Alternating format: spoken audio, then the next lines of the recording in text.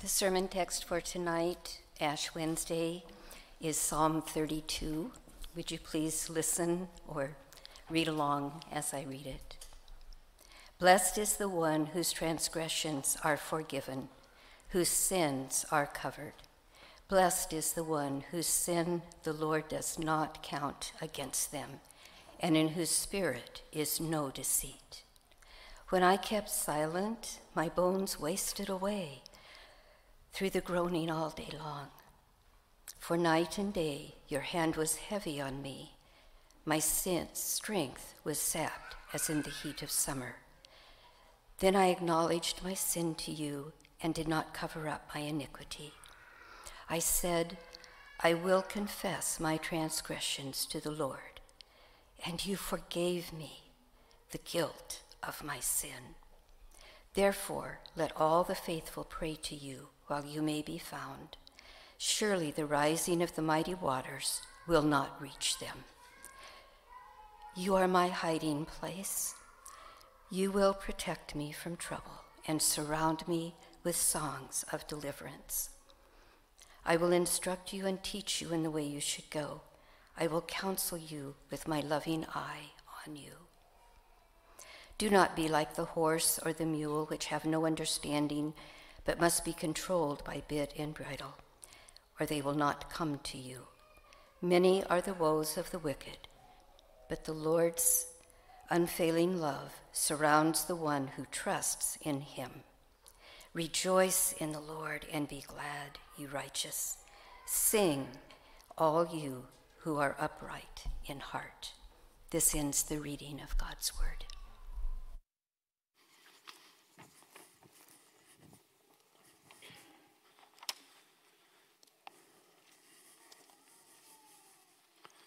We're going to spend just a few minutes tonight looking at this passage, and as we do so, I'd like to invite you to join me just in sitting in a moment of silence before the Lord.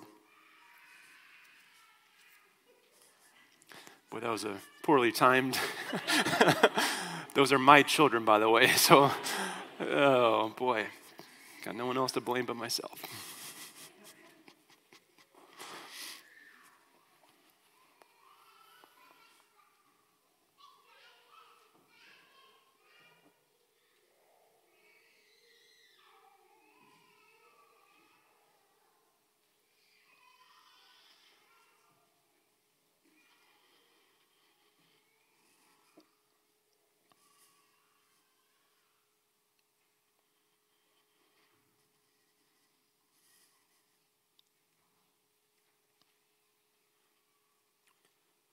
Lord, we come to you this evening and we desire to hear from you. Lord, we come to your word and we are eager to meet you here. We don't care, Lord, just to know more things about the Bible. We want to know you and we want to have an encounter with you. And so we ask, Holy Spirit, that you would come even right now in this moment, that you would meet us as we look at the word. Help us to see Jesus clearly tonight. We pray this in his name. Amen. This evening, we're going to spend a little bit of time talking about the spiritual practice of confession. I think it's somewhat of an uphill climb for us for a couple different reasons. One being that basically no one has a visceral reaction, a positive gut reaction to thinking about confession. Maybe you can imagine, you can feel the knots in your stomach as you have to go confess to your spouse or to your friend or to a family member or a coworker or a boss.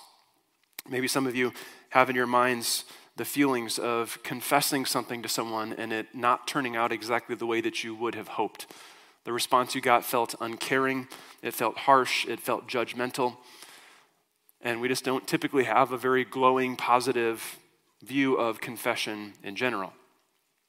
Another reason is that many of us have never been taught to value confession in any real way. Many of us come from a Protestant tradition, come from churches that would be considered evangelical.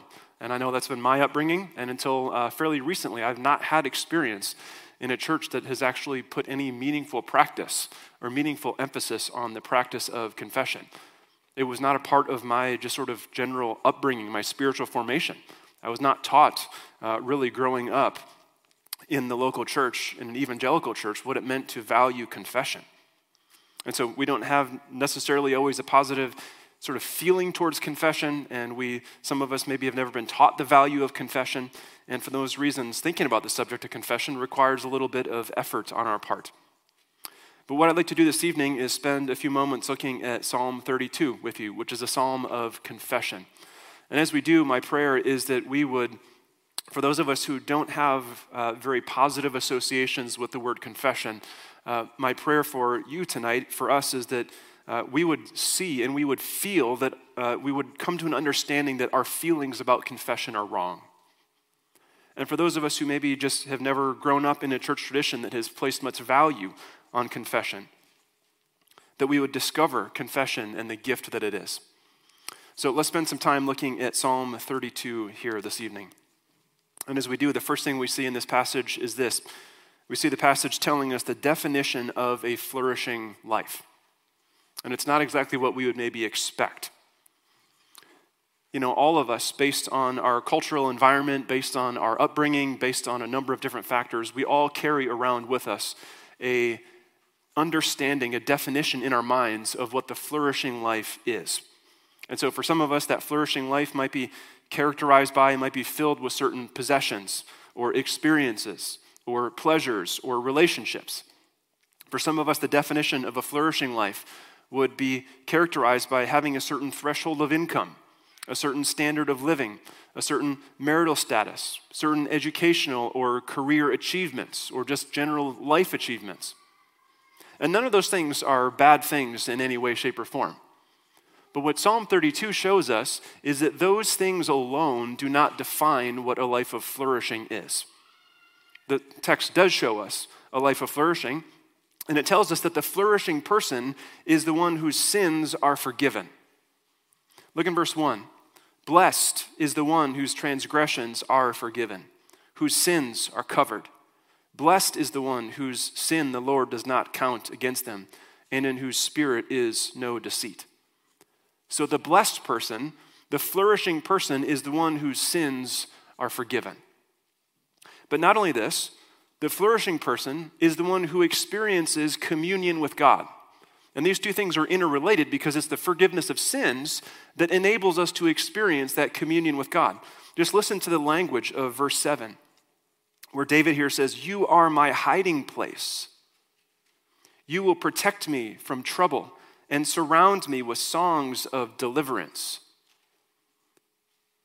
Notice the intimacy that is described here. God is our hiding place. He protects us. He surrounds us. Verse 11, the psalmist says, "Rejoice in Yahweh. Rejoice in the Lord and be glad, you righteous. Sing, all you who are upright in heart." This language that's being used in this psalm is not language that you would use to talk about a distant, uncaring God who's disconnected from your everyday life or experience. This is not the kind of language you would use to describe a God who's sort of a life force out there somewhere. This is language of intimacy. The psalmist can experience this kind of depth of intimacy with the Lord, and this is this is central to what it means to live a life of flourishing, is to be with God, to be in relationship, to be in a kind of intimate communion with God himself. This is what the life of flourishing is. The flourishing person is the one whose sins have been forgiven and who experiences communion with God, experiences life together with him. But this passage tells us also that there is an obstacle to this flourishing life. The obstacle to the flourishing life that this psalm tells us, and the rest of the Bible affirms this, the obstacle to the life of flourishing is sin. Now, the Bible has a lot to say about the subject of sin, and I'm not going to pretend that I can say much of anything here tonight, except for let me just kind of summarize it like this. The Bible says that the essence of sin is not just doing bad things. It's not just breaking the rules, although that is certainly a part of it. What the Bible says that at its core, Sin is rebelling against God and his created design for us, for our lives, for our relationships, and for our world. Sin is looking to anything besides God in his created world to provide something for us that only God was designed to provide for us, that only God can provide for us. And so there is sort of an objective kind of sin, right? Sin is breaking the rules. It's doing what's right in our own eyes. It's disobeying the instruction of the Lord. And it's not just disobeying the rules. Our sin grieves a person.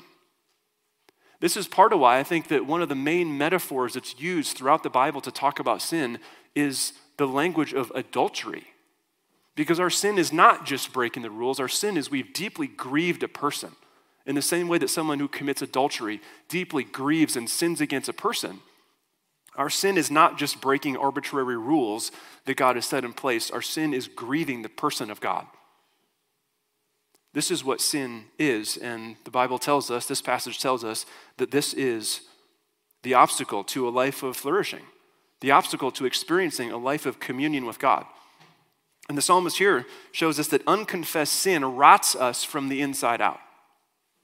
Listen to verse 3. When I kept silent, that is, when I did not confess, my bones wasted away through my groaning all day long. For day and night your hand was heavy on me. My strength was sapped as in the heat of summer. So you hear the inner turmoil that the psalmist is experiencing. You hear the inner kind of distress that is the life of unconfessed sin. It will rot us from the inside out. Sin is the obstacle to a life of flourishing, but David not only shows us here what that obstacle is, he also shows us the path towards a life of flourishing. So the life of flourishing is the destination that we all want to get to, right? What David tells us here is that confession is the pathway to get there.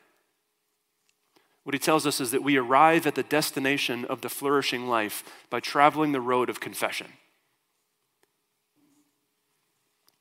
Confession at its core, at sort of its essence, is simply acknowledging to God. It's acknowledging before God. It's coming to him in confession, confessing to him, acknowledging the ways that we have done what is right in our own eyes. It's acknowledging, it's confessing the ways that we have grieved him, that we have sinned against him. It's coming to him in humility, recognizing not only who he is, also recognizing who we are. It's acknowledging all of this. And we need confession, friends. We need confession because without confession, we will not experience the communion with God that is a part of this life of flourishing.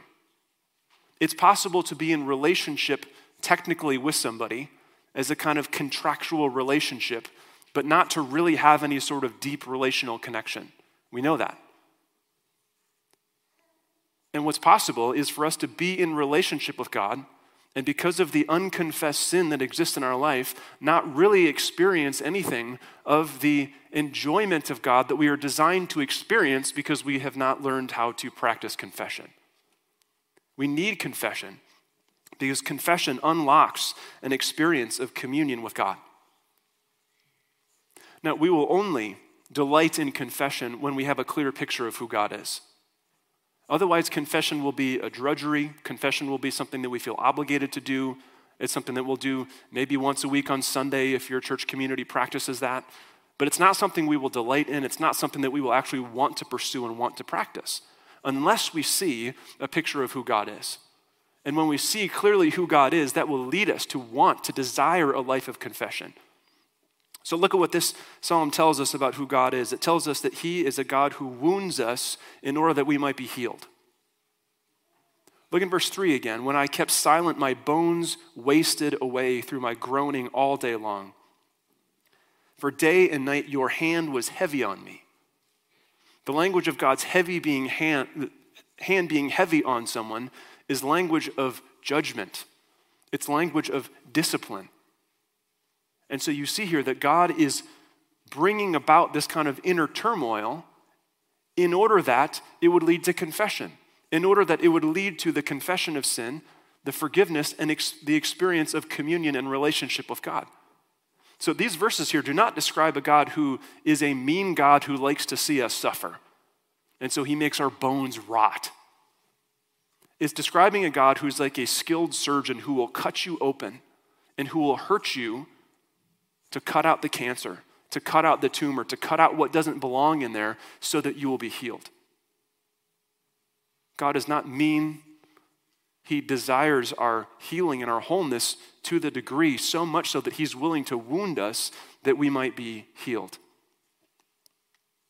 Not only do we see this, we see that he is eager to forgive. Verse 5, then I acknowledged my sin to you and did not cover up my iniquity. I said, I will confess my transgressions to the Lord, and you forgave the guilt of my sin. We shouldn't move too quickly past the astonishing reality that we come to God with nothing other than our brokenness, nothing other than our sinfulness, nothing other than the guilt and the shame that is rightly ours because of the ways that we have rebelled against God and his created order. We come to him with nothing else, and God forgives us. God desires, he delights to forgive his people. David here describes this. There's no hoops for him to jump through. There's no penance for him to pay. He simply brings all of his brokenness, and God forgives him. You see, David knows. He knows the character of God. He knows who God is because he's familiar with the story of God's working throughout the life of his people, the nation of Israel.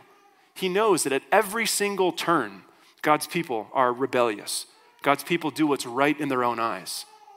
At all those turns along the way, the people of God fail to do what they were designed to do, what they were supposed to do, and God, in every single case, makes a way of forgiveness. He makes a way of provision. He desires to offer forgiveness for his people. So he is eager to forgive. He's eager to make a way. And so we know this to be true about God. He wounds us in order to heal us. We know that he is eager to forgive. And we have a clearer understanding than even David did. What we have today, what we know, is in full what David knew only in part. And that is that God desires, God delights to offer forgiveness.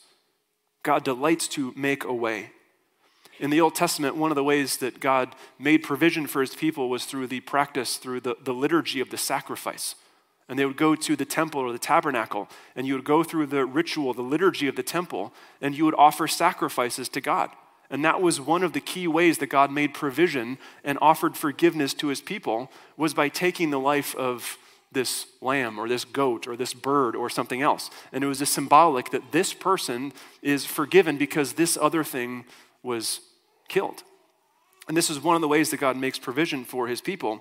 And what we know is in the New Testament, we see the person of Jesus. We see that God has sent us his son. We see that Jesus is the sacrifice that all those Old Testament sacrifices were pointing forwards to. And we know that Jesus is the one, we're told, who carries our sin for us.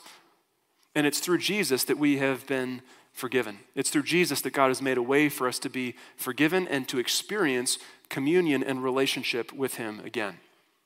And so because we see clearly in the person of Jesus this way that God has made for us to experience forgiveness and experience the flourishing life, what that means is that we now view confession as a gift.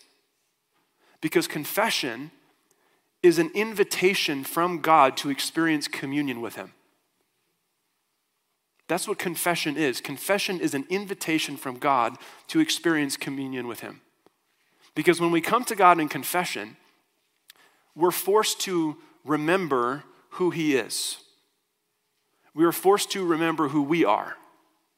We are forced to remember that God is holy, that God cannot be in the presence of sin. We're forced to remember that God is just, that no act of sin, no act of rebellion will go unnoticed. It will all be dealt with. This is the kind of God he is. So we see a clearer picture of who he is, and we're reminded that we are invited into his presence. We who are stained by sin are invited into the presence of the Holy One. And we are not cast out of his presence because Jesus was cast out for us. We're invited into the presence of the one who is just, And we are not consumed by his justice because Jesus was consumed for us. And so we are given this beautiful gift of being able to come into the presence of God. And we do so, and we're forced to remember who God is. And we're forced to remember who we are. And as we bring him our sin, as we bring him our brokenness and the idolatry that exists inside of us, we experience fresh mercy. We experience fresh forgiveness and fresh grace. And so confession is not something that would lead us to think, oh boy, you people are so negative because you confess all the time. You're so focused on your sin. No, confession doesn't breed a kind of depression within us. It doesn't make us negative kinds of people. It makes us the kind of people that, with the psalmist here, rejoice in the Lord and be glad. Sing, all you who are upright. So a life of confession, as we learn how to rightly practice confession, and as we see the beautiful gift it is, as we see the invitation it is to enter into God's presence, we become a people not who are depressed, not who mope around, but a people who are characterized by gladness, a people who are characterized by rejoicing and singing. Only when we understand the gift that confession is, only when we see a clear picture of who God is and how in Jesus he has made a way for us to experience the life of flourishing that he has designed for us. And so confession, friends, is a beautiful gift from God. It's an invitation to experience communion with him. And so what we do is we heed the warning. We heed the words of verse 9, where David says, "Do not be like the horse or the mule, which have no understanding, but must be controlled by bit and bridle, or they will not come to you." In other words, the psalmist is saying, save yourself the pain and come to God willingly. Save yourself the pain and come to God willingly in confession. And so we do that, and we become a people characterized by rejoicing and gladness and singing as we remember who God is, as we are reminded of what he has done for us in Jesus, and we see the beautiful gift of confession. We see the beautiful gift and invitation to communion that it is. I want to encourage you this Lent season to take up maybe in fresh ways the practice of communion. Maybe you practice confession, rather. You practice confession regularly. Maybe some of you have never really put a whole lot of thought into this. And so this is an invitation to explore and experience what can be ours in a life that is characterized by confession. As you came in today, you would have received a little sheet that looks like this. On one side, there is some scripture readings that can help guide you through the season of Lent. And on the other side is something called an examen. And what the examen is, this is simply a list of guided questions to help you do some reflection and contemplation this Lent season. And some of these questions have to do with the subject of confession. And so I encourage you to use this as a tool this coming Lent season to help you grow in that practice of confession. Well, it's appropriate that as we come to the communion table this evening, that we would stop for a moment of confession. So I'm going to leave just a few moments of silence for you, and then we're going to confess together. There's going to be a responsive reading from Psalm 51 that we're going to say together. So would you take just a few moments of silent reflection and confession, and then we will confess Psalm 51 together.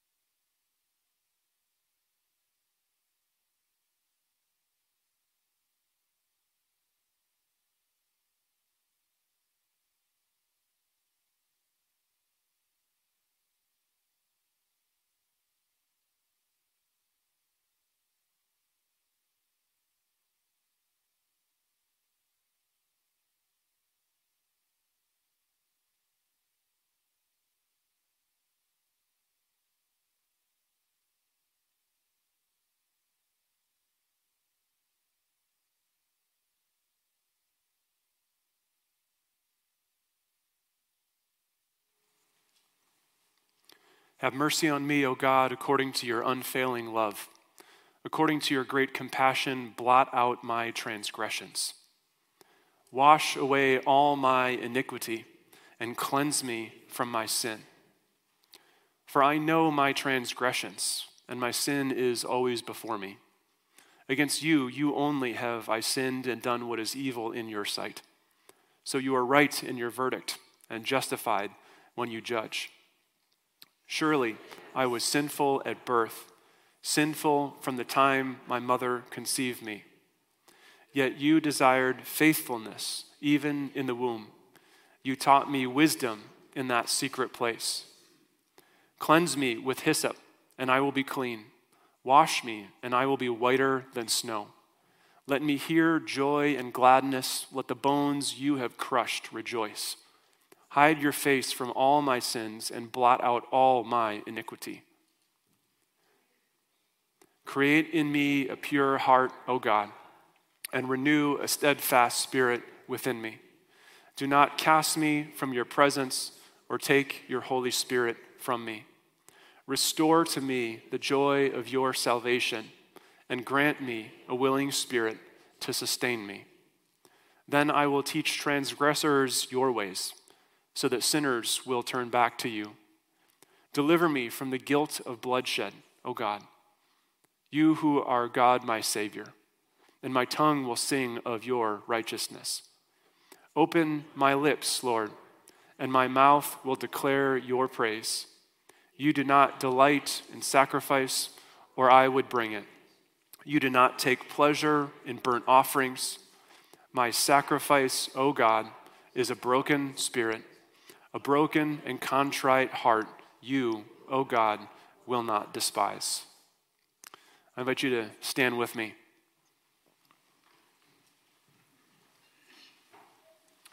As we come to the communion table today, we do so and we are reminded of our brokenness and our idolatry and our sin, our own mortality. And that's a burden that is far too heavy for us to bear in our own strength. But as we've seen from Psalm 32 here tonight, the good news is that we don't carry that burden in our own strength.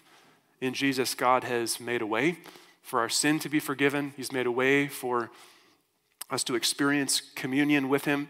He's opened up the door for us to experience the flourishing life, the way that it was designed to be lived. And so even as we come here today and we confess the words of Psalm 51 as our own words, I invite you to join me as we confess words from 1 Timothy and 2 Peter. And I encourage you to make these your words as well. Let's confess the good news together. Here is a trustworthy saying that deserves full acceptance. Christ Jesus came into the world to save sinners. He himself bore our sins in his body on the cross so that we might die to sins and live for righteousness. By his wounds we have been healed. Amen. You may be seated.